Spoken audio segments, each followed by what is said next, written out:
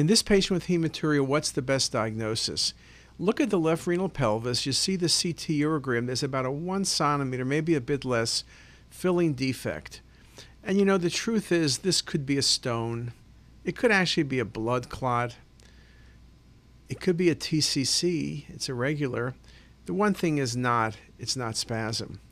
If you look at it, I've done the rendering, and then the image on your right is cinematic with a negative type display. It doesn't look like a stone. It's not dense enough. Okay, blood clot is possible, but usually you see more than one blood clot. This patient had hematuria, so it could be a blood clot, but if you look at the negative display, to me it looks like a mass, and this was a transitional cell carcinoma.